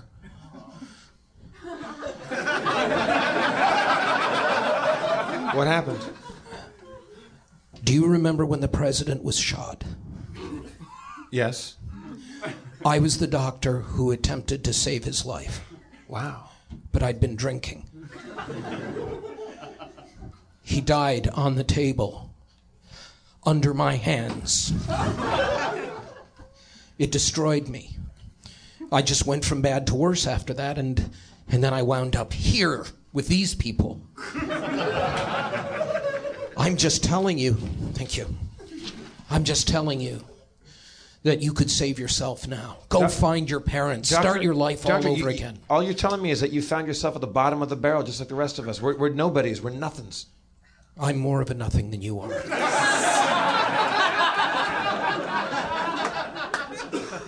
Maybe you should take your own advice and put some of that like that healing power on your own soul, your own self. Maybe you're right. I kissed the doctor. Oh, okay.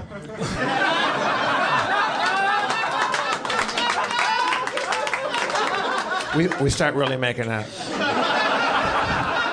Yeah. Stop, they're coming. We're not coming. Oh.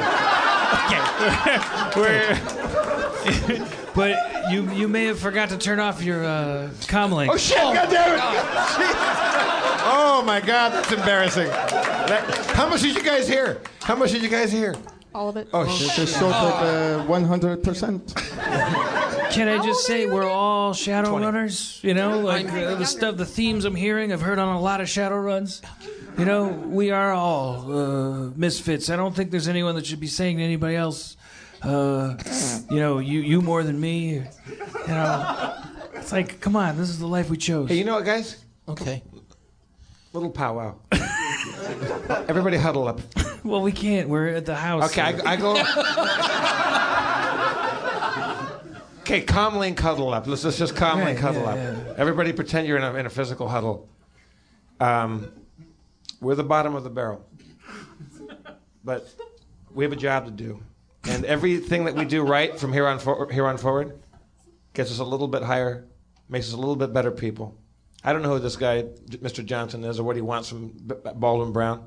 Yeah, should I be on this call or not? Oh, shit. Wait, is he listening the whole time? Yeah. Try, Mr. Baldwin Brown? No, Johnson. Johnson. Oh, shit. Who keeps hitting send all?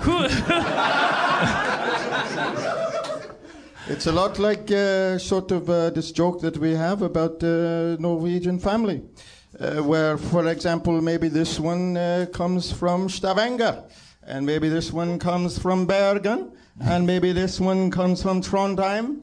I am, of course, from Oslo.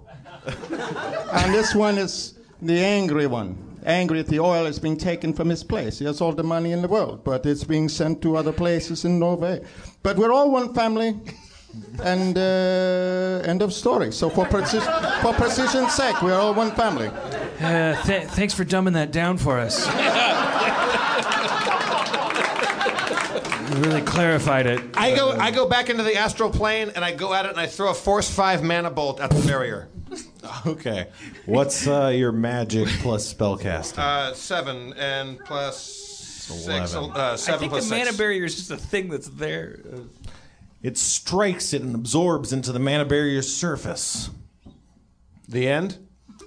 I mean, what? That's it? That's it for that mana bolt. Nothing happened. But not for this story. No. Time for action. Fart gun engaged. All right. Eve? Yeah. Is that her name? Yep. All right. Come out to the coast. Let's have a few laughs. I got two bogeys somewhere in here. Right. I sweep the room. I take in my surroundings. What do I see? You see the front room. There's 2 large couches and all sorts of framed photos and light coming in from the kitchen. Well, he's in the room? Apparently. What's the point Yeah, of you me? can walk through a mana barrier, motherfucker. You don't have to... Oh, so it just keeps out magic? It keeps out magic. Fuck, It's just... I don't know everything about magic, you guys. Again, the people from the streets. They know. Street smarts. I check my zones. Yeah, you see light coming from the kitchen and you hear movement. Check my zones. You see an old lady ruffling around in the fridge. She doesn't seem to notice you. It must be her intense stealth capabilities. Or she's a robot. Just like my parents. I holster my weapon. All right. And I use my social skills. What do you do with them? Hey, Mom. Jesse? Is that you? Yeah, it's me, Jersey. Are you home, Jesse? Yes, I'm home. Oh, it's been so long. My eyes, they're not good. I brought a girl with me. I hope that's okay. I know you're old-fashioned, but times are changing. All right. Just have fun down in the basement like you always do. Okay, cool. I go back in physical form again. Okay. You're in the truck, right? I go back and join him, I think, right? Am I with you? I don't know. You said you brought a girl, right? You meant me? No, I meant Mercy. Mercy. Okay, I'm in the truck. All right. Being very embarrassed about the whole mana barrier experience. All right. So you said that there were 2 people in the room? Your 2 enemies were scouted in the house. Okay. So I'm gonna put on my spy monocle, and I'm going to go. What's the setup of like the lower level of the house? The kitchen leads to the basement for some reason. I use my stealth to get by the grandma, and I go down into the basement, and I use my spy monocle to see my surroundings. All right. It's really dark, but you can see 2 sleeping figures in a small metallic dome in the darkness. They're sleeping in the basement. They're not in the dome. The dome is separate. Oh. It's nearby. I head down the stairs as well. I draw my Ares Predator. You do that. Silencer equipped. Is anyone else doing anything? I am in the kitchen right now. I think you're outside the house. Am probably. I? Well, then I enter the house. The old lady's like, "Oh, Jesse, got some friends?" Just tell her you're Jesse's friends. Tell her I am a friend of Jesse's, and I am just outside waiting for him to grab his effects. Okay. Would you like a coffee? Say let yes to me the coffee. Yeah, use take my the coffee. power to analyze truth to see if this is really coffee. It is. I mean, it is. I will enjoy coffee. You got to take the coffee, or she'll But kill will you. he really enjoy the coffee? Find out next time on Shadowrun. All right. Cliffhanger!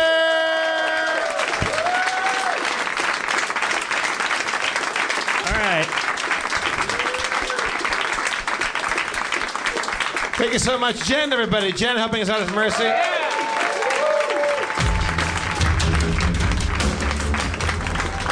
DeMorge Brown, everybody. Spencer Crittenden. I'm Jeff Davis. Curtis Armstrong, everyone. Should he come back next week? And Should he play come that? Okay. So now you're an asshole if you don't. Yeah. And next week, we're going to go in that house and kick a whole ton of ass in there, right? Yeah. Yeah. All right. Thank you, everybody. Dan Harmon, your mayor, everybody. Thank you, Chris and Zach and Dustin back in the booth. And we'll see you next week. Oh, and watch King of the Nerds on Fridays on TBS. That's right. Finale on Friday, Here, 9 o'clock. Thank you. Good night.